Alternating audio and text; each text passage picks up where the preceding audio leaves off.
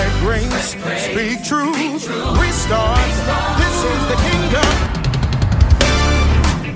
You're listening to the AND Campaign's Church Politics Podcast, where you can get in-depth political analysis from a biblical worldview. We're not trying to be progressive or conservative. We're trying to be faithful Christians in the public square. This is the kingdom. The kingdom. Yes, it is. Gotta spread the word.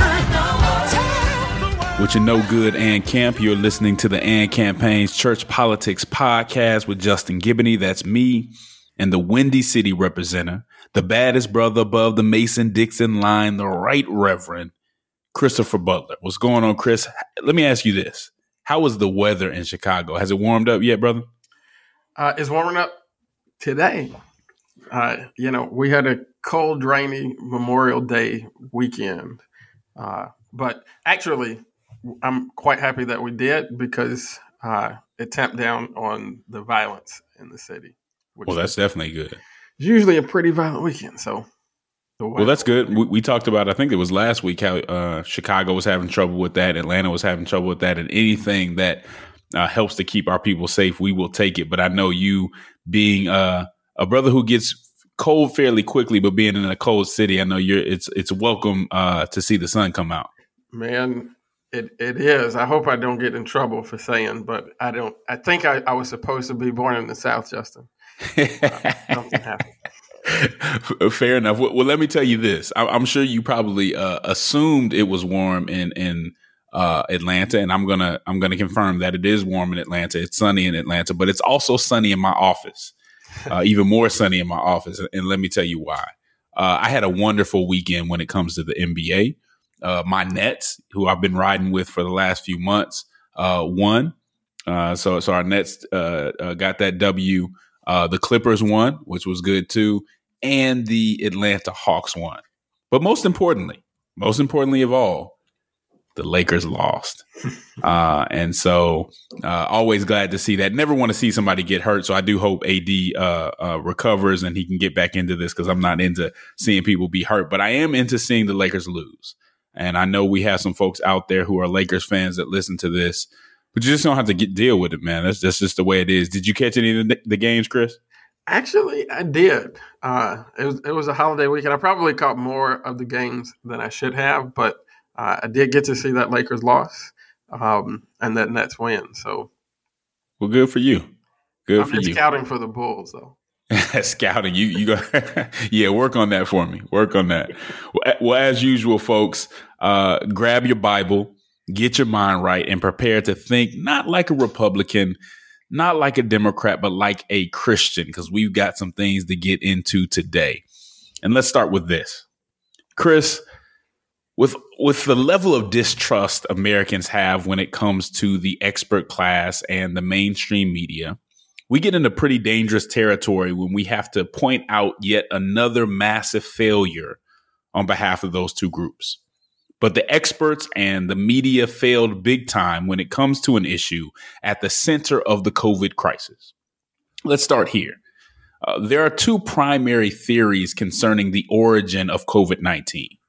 First, you have the natural emergence scenario, wherein some believe that the virus started in the wet markets in Wuhan, China, where they sell wild animals for meat. That's basically what happened with the SARS epidemic in 2002, in which a bat virus spread from animals to people. Okay. The other explanation was the lab leak scenario, which hypothesized that the virus escaped from a lab at the Wuhan Institute of Virology. Now, it's important to note, Chris, that early on, there wasn't enough information to rule out either scenario, okay? But as science writer Nicholas Wade explains in an article in the Bulletin, a very good article in the Bulletin, and we need to thank Wade for this article, but he says that early on, public and media perspectives were shaped in favor of the natural emergence scenario by strong statements from scientific groups. These statements were not at first examined as critically as they should have been. And here's one of the first statements. The first statement said this. It said, "We stand together to strongly condemn conspiracy theories suggesting that COVID-19 does not have a natural origin. This came from a group of virologists on February 19th, 2020, when it was far too soon for anyone to be sure what happened. Now, Wade goes on to say, contrary to to the letter writer's assertion, the idea that the virus might have escaped by a lab-invoked accident was not a conspiracy. They're calling it a conspiracy, but it wasn't a conspiracy. It surely needed to be explored, not rejected out of hand. A defining mark of good scientists is that they go to great pains to distinguish what they know and what they don't know. By this criterion, the signatories of the letter were behaving as poor scientists. They were assuring the public of facts that they did not know for sure were true. It gets deeper.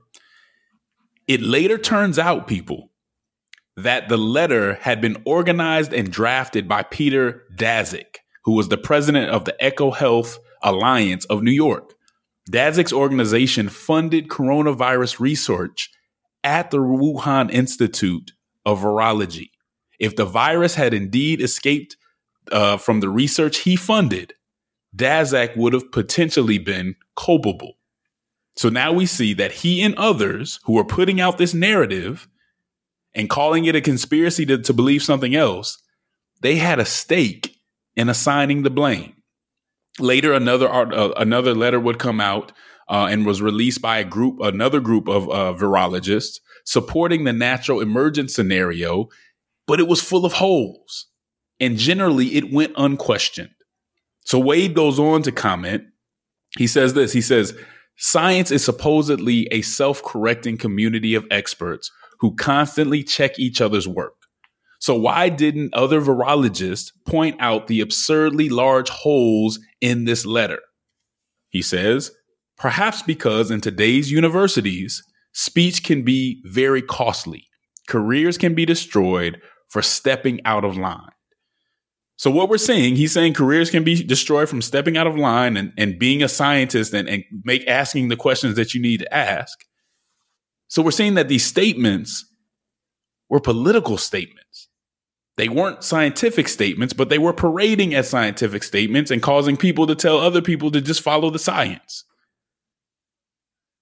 Now you see these political statements, but nevertheless, the mainstream media chose to run with the natural emergence scenario and basically called anyone who disagreed a Trump-loving kook. I don't know if you remember when these conversations first started, but anyone who was saying anything about the lab leak theory was just summarily dismissed. And here's more reason for this failure. And I think it was covered very well by The Hills Rising, and that's where some of this comes from. The lab in Wuhan was actually conducting what they call gain of function research. And this is what gain of function research is. This is where scientists create viruses which are more powerful than those known in nature to create cures for future diseases. Okay. Of course, if one of these stronger viruses got out, it would be trouble. And that may be what happened here. This is very risky research that was actually banned in America. But somehow they got some loopholes were created, and the U.S. government was actually funding this kind of research at the Wuhan lab. Now, as we get deeper into this, people, I want to be very clear because this is an important distinction. This is not to suggest that they were doing this research to hurt people, or the whole plan of doing this research was to hurt people. It seems like it was actually to help people. It was just very risky, and they were funding Chinese labs with low or lower safety standards. But furthermore, the people in charge of investigating the origin of this virus were also responsible for funding the research. If that's not a conflict of interest, I don't know what is. And check this out. Until Nicholas Wade dropped his piece, there hadn't been any in-depth investigative reporting on the lab leak hypothesis in the mainstream media, and he didn't drop his until a year later. It now looks like the lab leak scenario is much more likely than the natural emergence scenario. So here are the questions that we have to ask. Why did the media just run with the natural emergence scenario? Why did they say that it had been debunked when it hadn't been debunked? Because you have to understand, because of the reporting, this type of reporting and the position that they took, Facebook actually banned mention of the lab leak theory. That's right. They banned what is now the most likely explanation. They got trigger happy. Why didn't the media question the experts who obviously had an interest in making sure that the blame was pointed away from themselves? If we're not asking those questions, then shame on us. I think the answer is, in part, because Trump supported the lab leak scenario. And Senator Tom Cotton also pointed to it. Now, I would say that they did this for political reasons, not because they knew more than anybody else, but making sure that they looked as bad and as wrong as possible became an obsession for the media. Opposition-centered politics and tribalism seeped into our science and seeped into our investigative reporting during a pandemic. It actually became, some would say, it actually became racist to support the lab leak theory. That's what one New York Times writer said. It became racist to criticize China for their handling of the issue. Because being right or wrong is about which side people choose, right? We determine what's right and what's wrong based on who's representing what, not based on the truth. And that's where this brings us. And I know you've heard the saying that even sincerity is subject to proof. Well, this shows us that science is also subject to proof. This new information demonstrates that even when listening to science, we need to use our good sense and ask the tough questions. And the media did not ask the tough questions. They didn't say, hey, how can you say that this other thing is a conspiracy theory so early on without presenting proof that, the other scenario is actually better? They didn't ask those questions. Those questions didn't serve the narrative. Opposition-centered politics and groupthink can be blamed for this disaster. And Chris, this is just as bad as a conspiracy theory. This is what supports the spread of conspiracy theories. And this is why many Americans don't trust the media and they don't trust the experts. It's a clear failure to me, man. But speak into it, Chris. What are your thoughts?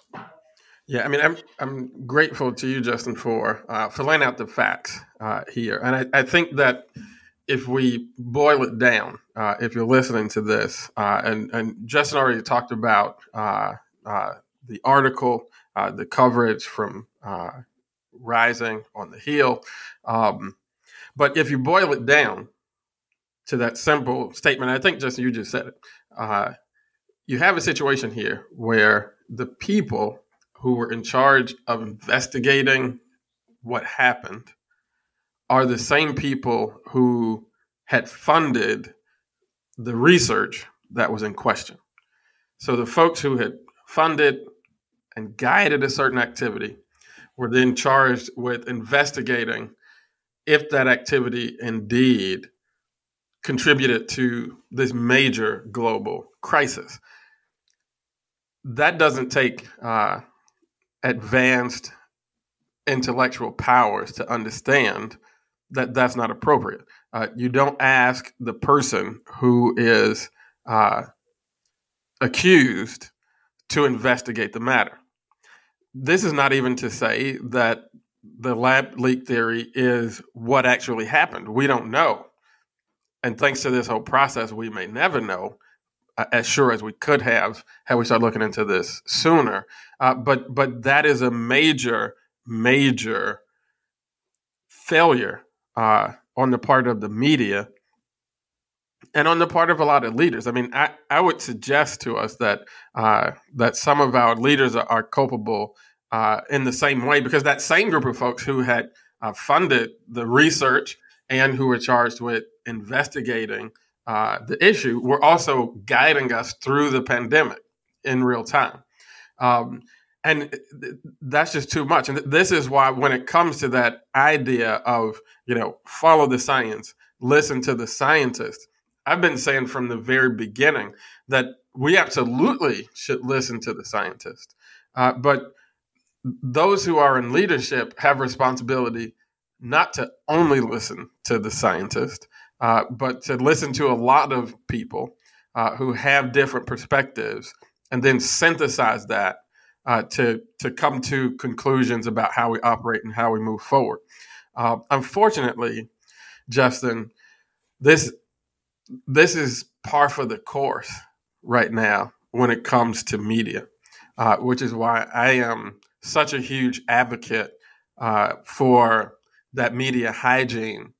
And, it puts a little bit more work on us as individuals. It does. But we have to take this up because you simply don't live in a world right now where you can watch the evening news or pick up the national papers and really get to the bottom of what's going on. A lot of what is there is going to be spin and narrative and, as we call it here, opposition-centered thinking, where we quickly go all in on whatever position seems to be the dominant position on our side. And that's a lot of what we get on television, and that's a lot of what we get written, which is really unfortunate. But, when I was being trained as an organizer, we talked a lot about working in the world as it is to make it the world that it should be. And right now, that's just the reality of what we have available to us in a lot of media. And so we have to consume, we have to look at a lot of different things. We have to do our own independent research, not to be self-promoting, but you have to check out podcasts like this one and others to make sure that you're getting a wide perspective. Yeah, I mean, you got to do it. And I hope the audience is understanding where the media got this wrong, right? The media is supposed to be objective. The media is supposed to be probing. The media, whether it's the king, a scientist, an expert, or anything else, they're not just supposed to take anybody's word for it. They're supposed to probe. So it's not to say that they're supposed to know better than the scientists who made these initial statements. It's to say, wait, if I'm a science reporter and you're telling me in February of 2020 that another explanation is a conspiracy theory, but you can't give me a real reason why yours is for sure, then I got to check that out. If I'm a reporter doing my job and you're not only doing the investigation, but you're responsible for some of this research, somebody should have asked a question about that, right? If you have any reason or conflict of interest where you would try to be shifting the blame, that's why we need reporters who do these investigations. And that's where they fell short. But again, we have this opposition-centered politics and opposition-centered public witness where it's just about choosing the right side. So because Trump said something racist about Chinese, which we should push back against, and I'm glad people did and continue to push back against that, that doesn't mean you need to go against everything else he says. Whether he did it with the right motive or the wrong motive, you still have to look at the facts. You don't just base it on who said what. And then when it comes to science, I mean, this is very important how we view science, because the simplicity of just follow the science, as if even good science tells a politician or a leader exactly what to do. Even good science doesn't do that. But sometimes we have bad science. And so for Christians, I think the important thing to remember here is science is important. Science is a gift from God, in my opinion. Christians shouldn't be against or afraid of science. But science is also conducted by broken people who have broken interests and who have agendas. It is not something to put your faith in like we saw the intelligentsia and the elite putting their faith in during the COVID crisis and not wanting to ask any questions and getting mad at people that ask questions and banning people on platforms who talk about something that hasn't been disproven. Saying something has been debunked when it hasn't been debunked. That's where we went wrong here. And I'll let you carry us out, Chris. Yeah, I mean, I think it's just important to remind people that this conversation that we're having right now, Justin, is not an exercise in theory and just political theory. It has real implications. You talked about gain of function research, and the big reason to look into this question of if gain of function research actually contributed to the COVID-19 crisis is because if it did, we should really think about how we're doing it, how we're funding it. When you look at this is a kind of research that was banned in the United States, which is part of the reason why we started funding folks to do it in China.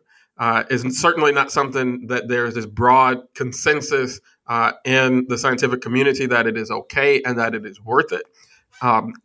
I'm not a part of the scientific community, so I don't want to hold out a strong opinion on that question. But certainly, if this type of research contributed to the last year that we just experienced as a global community, we should certainly be looking into if it's something that's actually worth it, and how do we regulate it in a way that makes sure that we don't have another outbreak like this. And so this is not just about who's right, who's wrong. This is about how do we keep Americans and really, in this case, the world safe.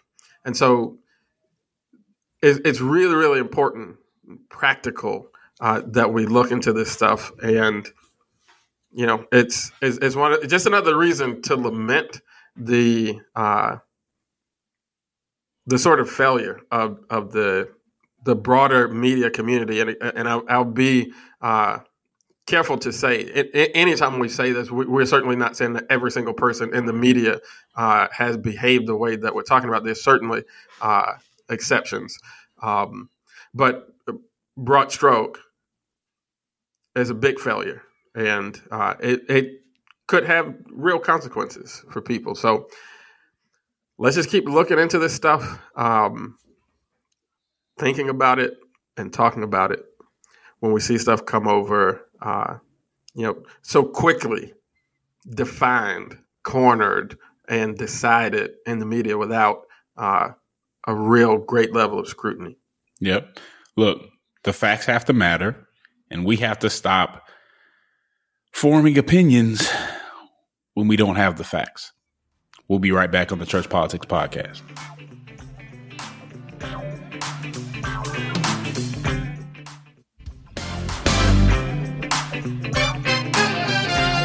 And we are back on the Church Politics Podcast. So we're just talking about the origin of COVID-19. And we see that basically the origin of COVID-19, that what should have been a debate, what should have been, part of a larger discourse, really became part of a culture war, and things started getting banned and all this stuff, even though we didn't really know what the truth was. We saw a situation where progressives believed the experts and conservatives distrusted the experts. None of us really had enough information to know for sure.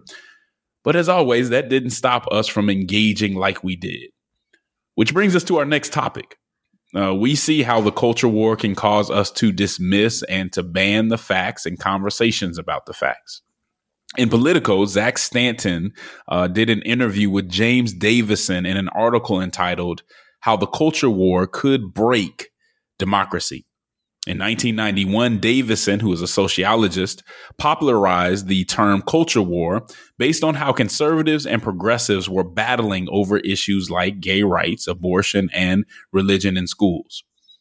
Davis said that he did it initially to kind of identify this problem, hoping that Americans would be able to correct it once it had been identified. But David now believes that what happened was Americans doubled down on the culture war. And it's become a winner-take-all conflict over the future of the country. And it's grown a little bit. Now the culture war, the new culture war, includes race and things like class culture.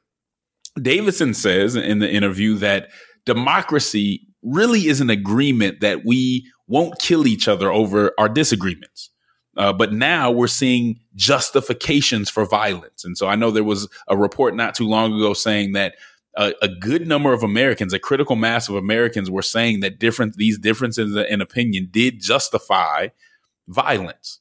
And so we have to be aware of that. Davison went on to say that culture wars always precede shooting wars.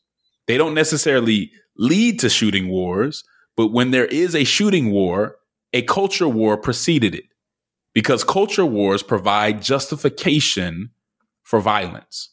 And it's important to understand the difference between what we would see as a political issue and what we would see as a culture war issue.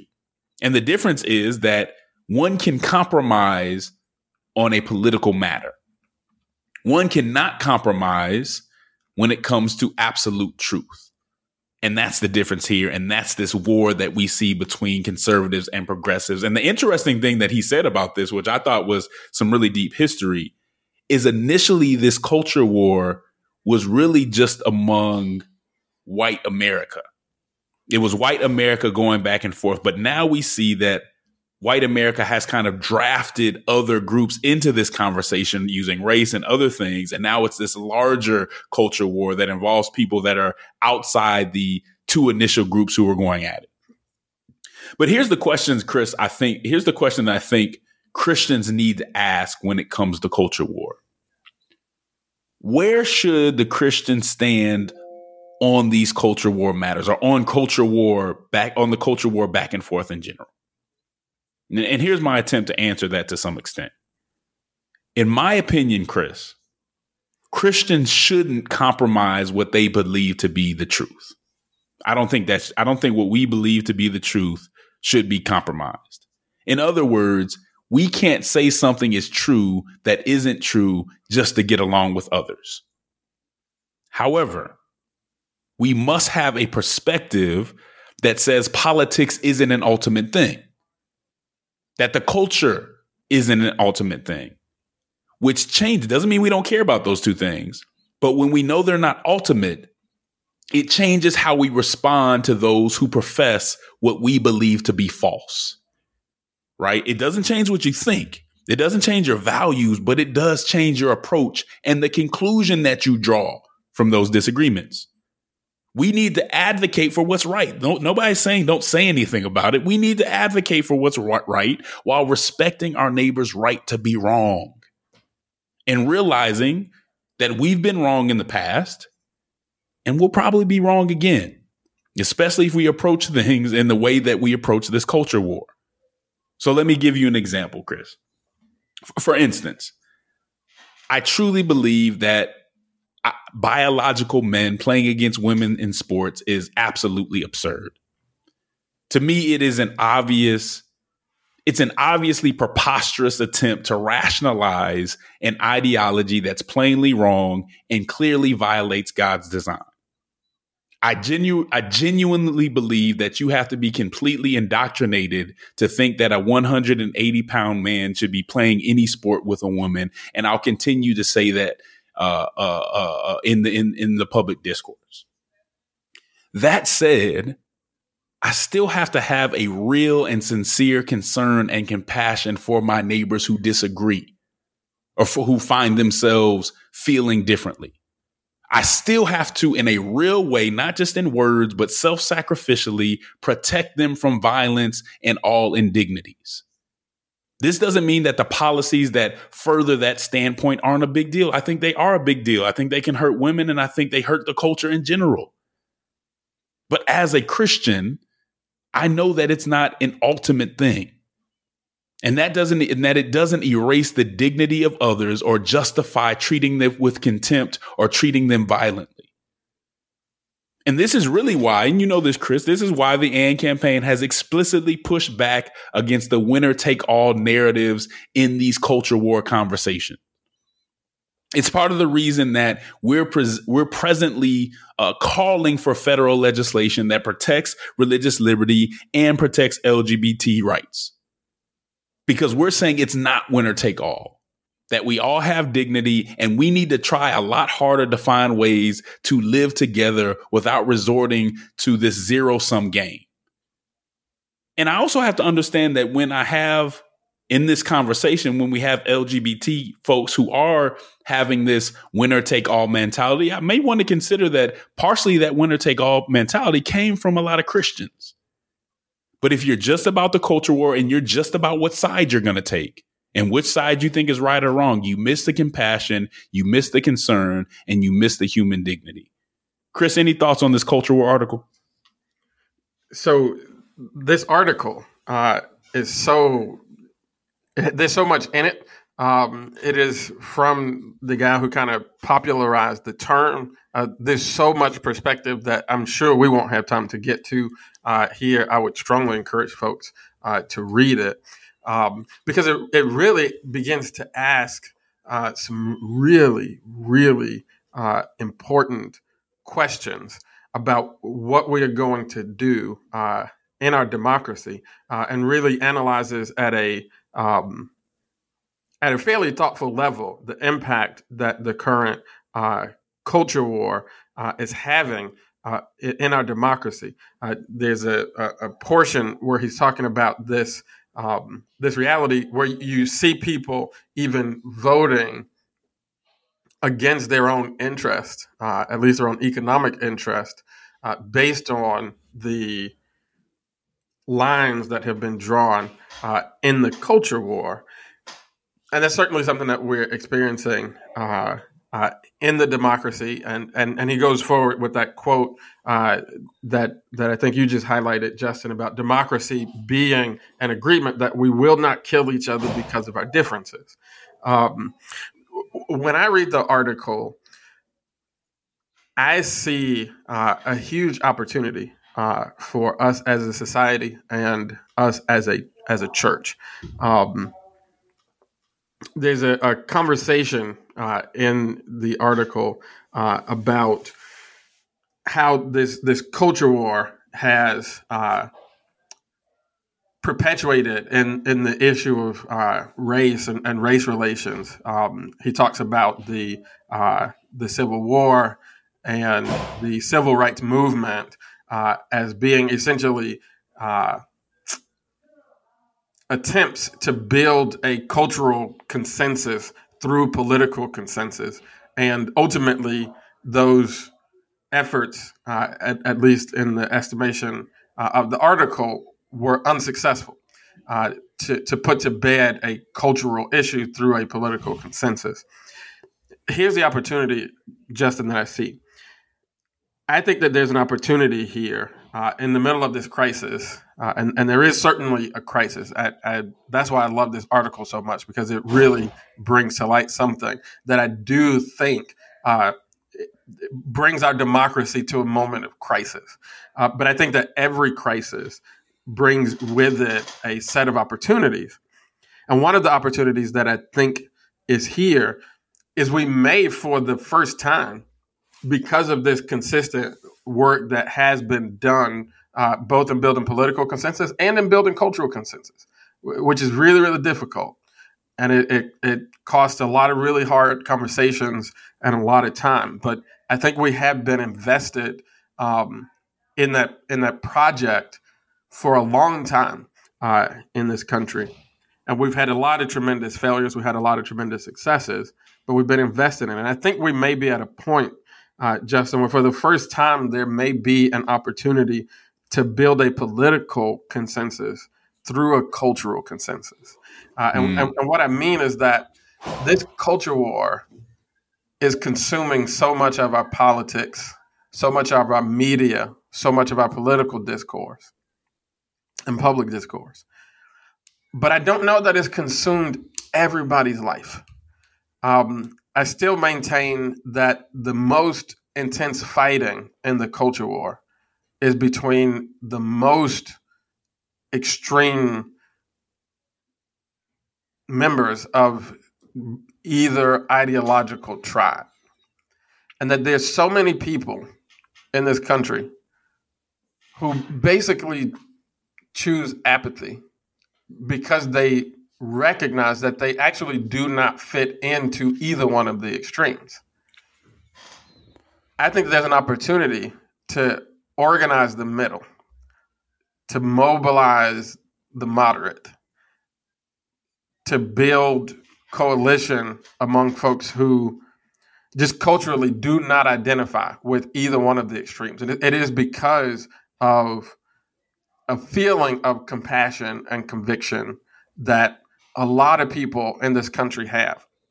A majority, I don't know, maybe, but certainly a lot. And Justin, you can say amen to this and confirm it. But when we go around and talk about our compassion conviction framework, a lot of times it's not the work of convincing people.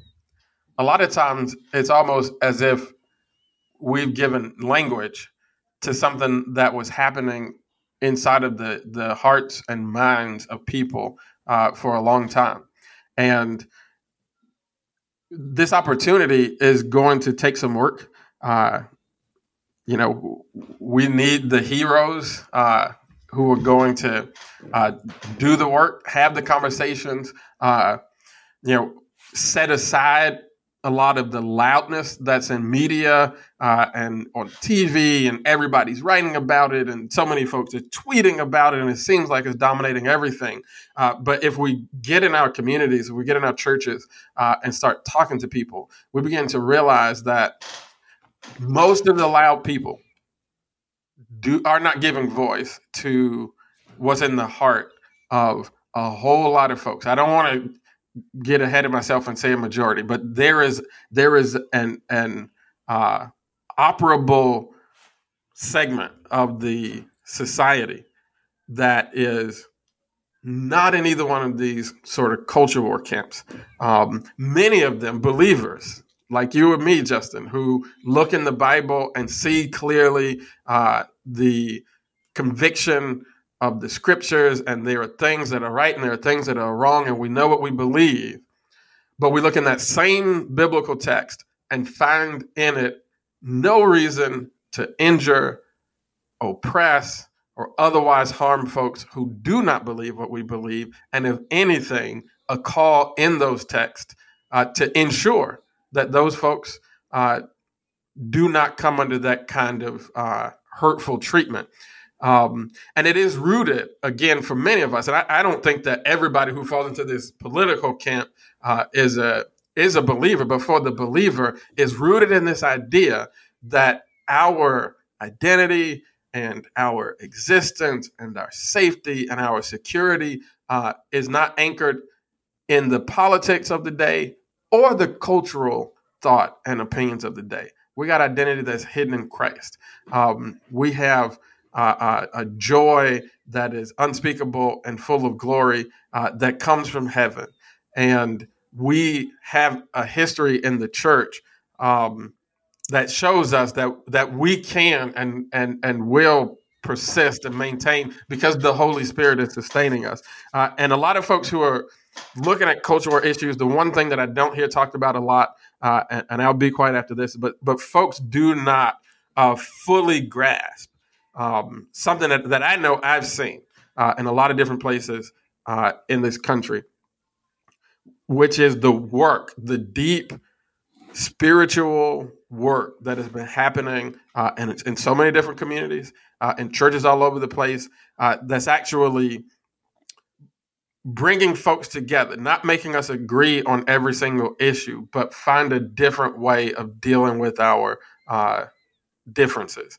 And so when I look at this cultural issue, it's a major crisis, but it bears with it this tremendous opportunity. But what it will take to leverage that opportunity is for folks who do not fit on either extreme to actually get involved and not choose apathy and disengagement, but actually become a vocal, organized, active middle to bring a sort of peace that maybe we've not ever had an opportunity to build in this country.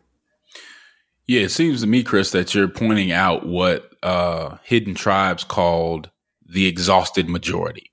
The folks who don't speak up, don't get active just because they're tired. they're tired of all the loudness. They're tired of nothing getting done. And so they're like, look, I got other things in my life I need to be paying attention to. I don't have time for this. Mm-hmm. And the question when you're talking about these folks who aren't on the extremes is, how do you get them excited? You know, people don't, it's hard to get people excited, someone once said, about moderation. And it's very easy to get people excited about these extreme conversations, right? Because mostly what folks on the extreme are getting excited about is they feel there's a threat of extinction, right? There's this existential threat that everybody's afraid of. And when you think it's over, you're going to fight, you know, somebody's backed you. Everybody feels like they're backed into the corner and they're fighting for their life. And so that's actually where kind of this excitement, if that's where you want to call it, comes from. But when somebody's not using those tactics, how do you get people excited? And I think people have to get at least active when it comes to human dignity. I think they have to get at least active when it comes to the truth, when it comes to protecting others. Mm-hmm. And until we get leaders who are willing to do the hard work, the easy work is just to go along with what's provocative and what's getting everybody up in arms. The hard work is to be artful and to be articulate about things that aren't so obvious or aren't so scary initially, and to get people excited about that. That is really the work that the AND campaign has tried to do. Not that there aren't any threats out there, but that is not just about kind of pointing out the threat. It's about the things that you should do, whether there's a threat or not. Yep. Right? You should treat your neighbor a certain way, whether there's a threat or not. You should protect human dignity, whether there's a threat or not. You should promote human flourishing, whether there's a threat or not. And do we have the leadership and the communicators to get that across without having to make it an existential threat or make it ultimate? And that's what I think that Christians have to avoid. I'll let you have the last word, Chris.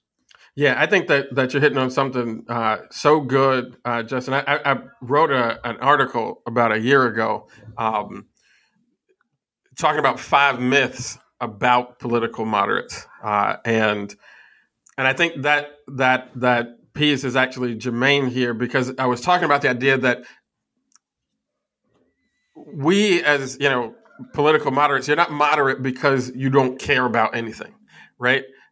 You're moderate because the things that you care about don't fit easily into one box or the other. And so to really get engaged as moderates, I think that is about getting engaged issue by issue, because folks do animate and get excited about issues. But the broad stroke is the one that I think you brought up, Justin. I think it's why the opportunity is here, because the threat to people, like real practical threat. Like, I'm not talking about the fake existential threat that culture war types on either side of the aisle or the ideological spectrum want to put forward. I'm talking about real threats that can actually hurt real people when folks are coming under attack because of their, landing on one side or the other of the culture issue. There are folks who are under threat to lose their jobs. There are folks who are under threat to be economically disempowered or continue to be economically oppressed.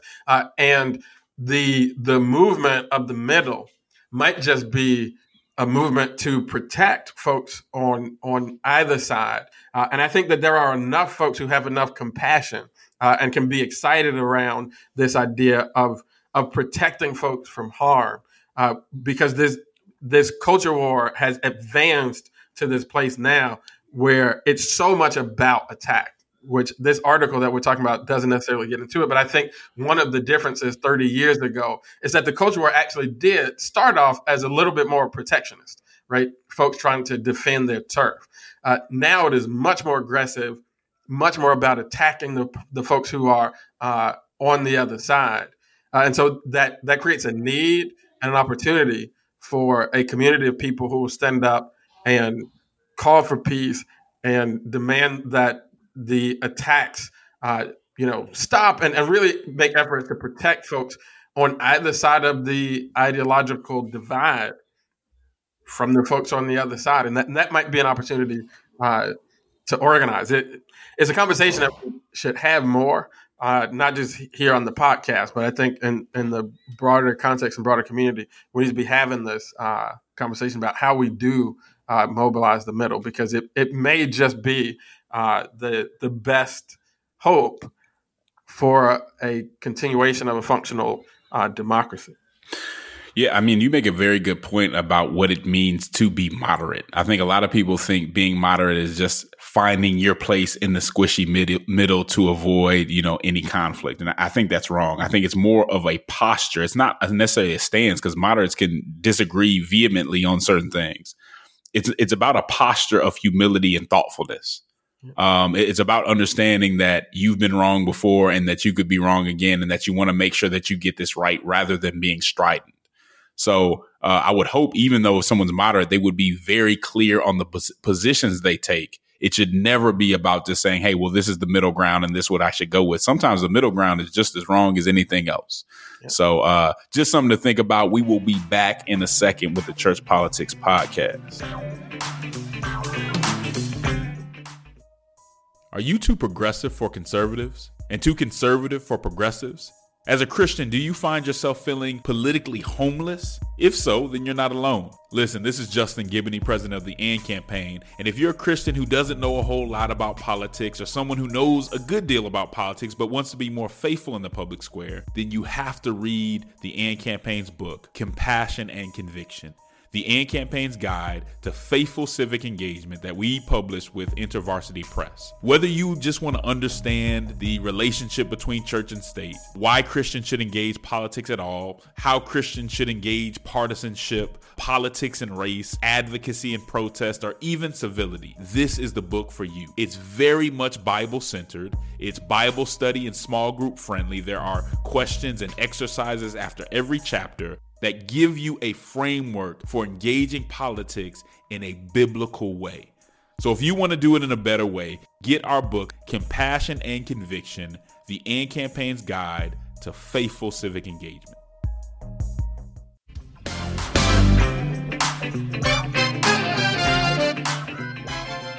And we are back on the Church Politics Podcast. Again, it's Justin Giboney and the Right Reverend Christopher Butler. If you guys are anything like I used to be, you probably spend some time thinking about how great and perfect this country would be if your party and ideological tribe controlled everything.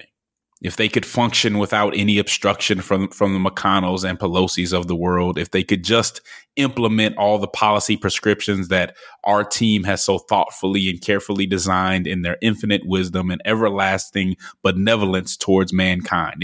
If there is indeed a just God controlling the cosmos with providence and power over all things, then surely the arc of history will bend towards your party's agenda and however you're choosing to define justice at that moment. Now, Chris, while I completely understand that people are sick of mindless obstruction, impasse, and the inability or unwillingness of our Congress to get some major things done, I'm with y'all on that too, and I've said that several times. Let me poke some holes in the fantasy that I just described. Because the truth of the matter is, Chris, that your party may very well be better. I don't deny that.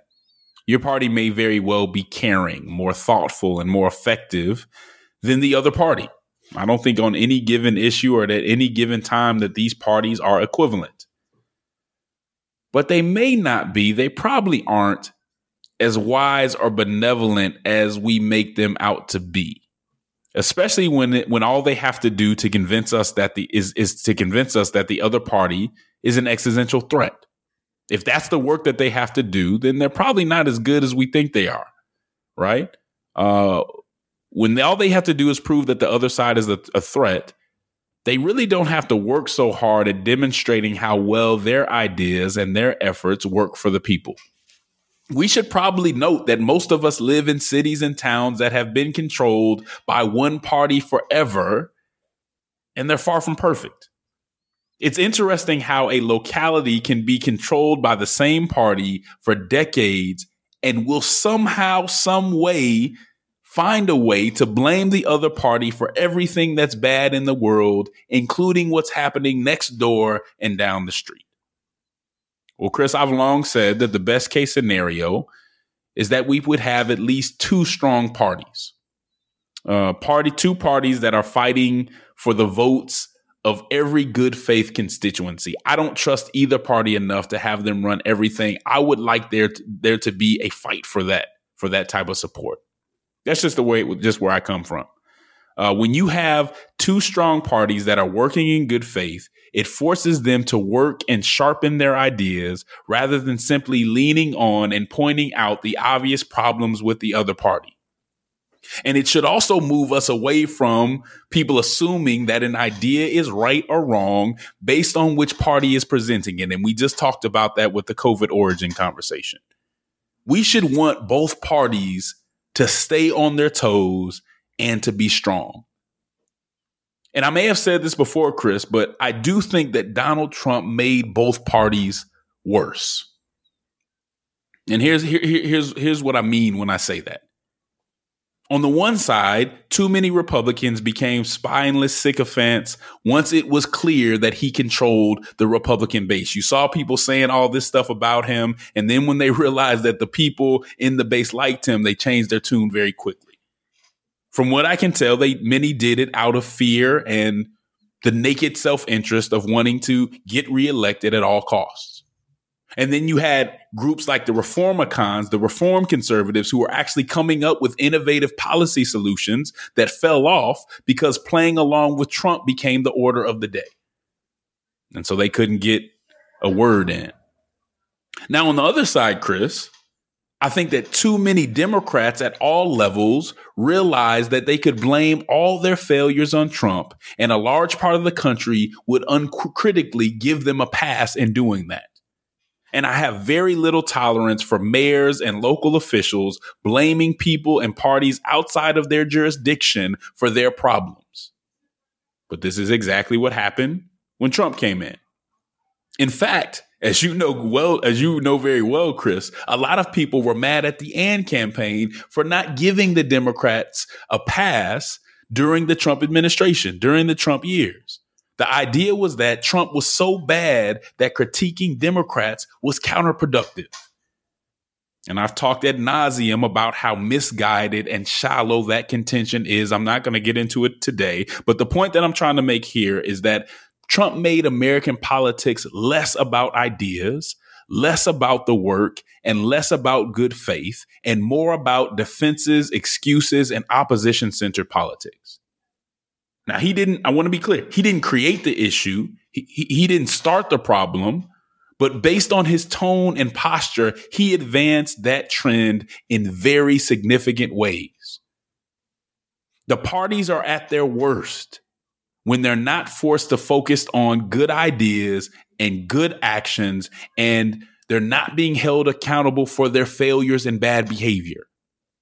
And because we got into this defensive position, because we got into this opposition-centered politics, we didn't force them to do any of those things on both sides.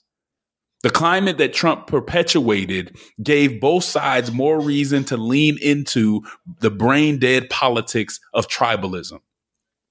Again, the parties are at their best when they have to compete. And this is really about competition. I say I want two strong parties because I want two parties that can compete for people's votes in a strong and innovative ways.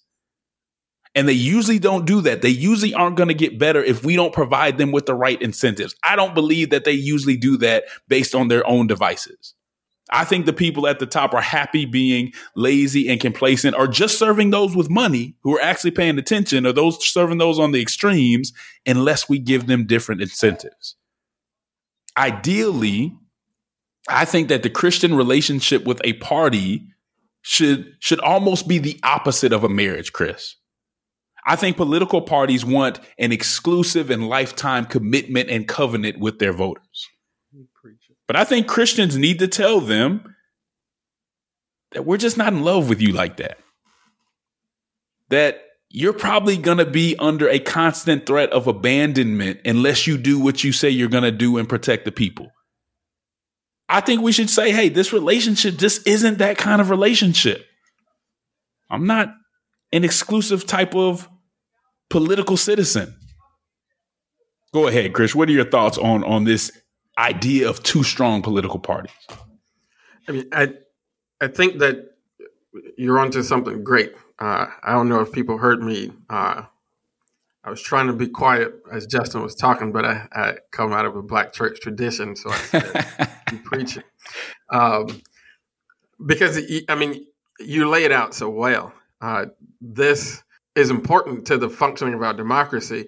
And the other reason for that, other than the fact of competition, is actual production in the government. When we have these two entrenched and unaccountable parties, where it becomes sufficient for an elected official to basically say, I'm right about everything, my party is right about everything, and everything would be great if we were in charge of everything.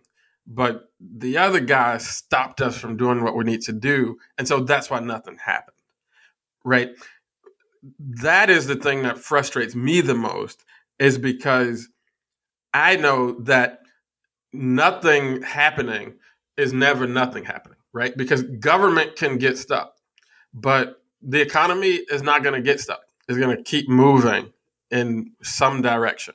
On issues like education, Justin, you and I both have small kids, and they don't get stuck. They get a year older every year, no matter if government does something to fix or change education or not. Those kids keep getting older and older and older. Life doesn't get stuck. Government can. And so when government gets stuck, what happens is that the folks on the bottom of our society with the least amount of resources, the least amount of power, they get the short end of the stick. They continue to fall further and further behind. They continue to be harmed, oppressed, pushed aside, lacking the help and the support that they need. And the only thing that the elected official has to say to them is blame the other guy, which in my view is insufficient.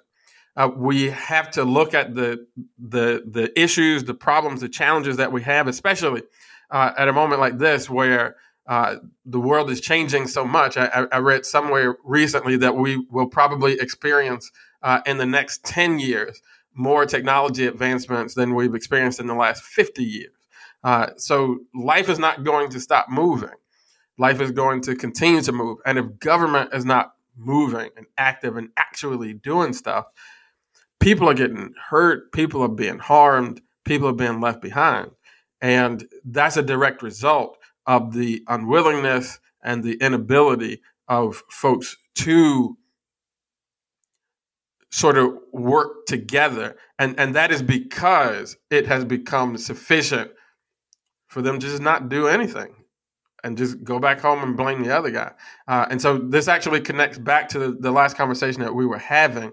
I think that it's a great place for Christians right now, especially in campaign type Christians, to focus a little bit of our conversation and attention, because the great thing about elections is that you don't need super majorities to win elections, because you have opportunity to build coalitions, and you don't have to hold sway for an undetermined and infinite amount of time.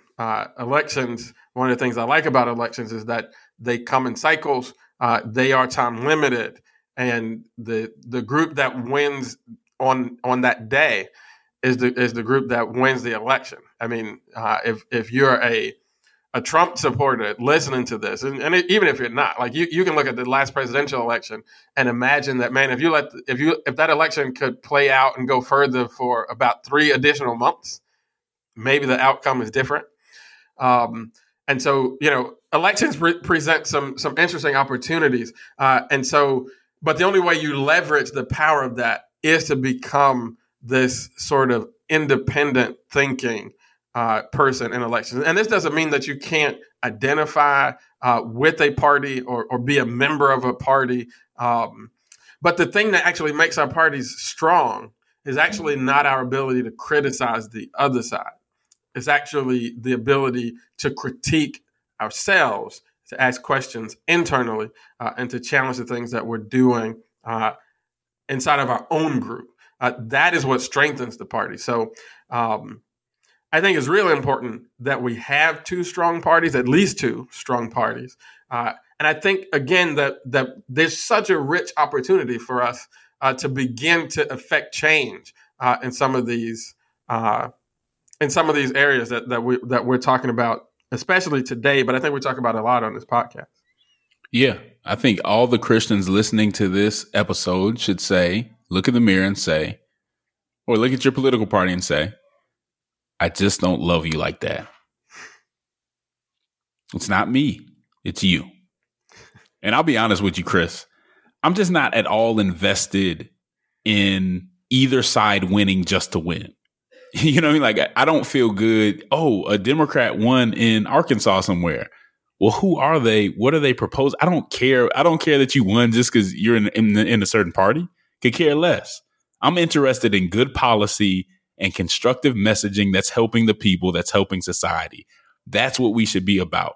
And anything else, you need to get that divorce. You need to get that separation. Separate your identity from your political affiliation and your party.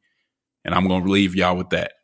As usual, Ann Camp, there is a cross that neither political conservatism nor progressivism is fit to bear. There's a civic hearing in need of faithful witnesses who love social justice and won't surrender the truth to be loved by the world. Politic with the boldness and compassion of Jesus Christ, Ann Camp. Until next time, well, I'll let you. Oh, Lord, I say, King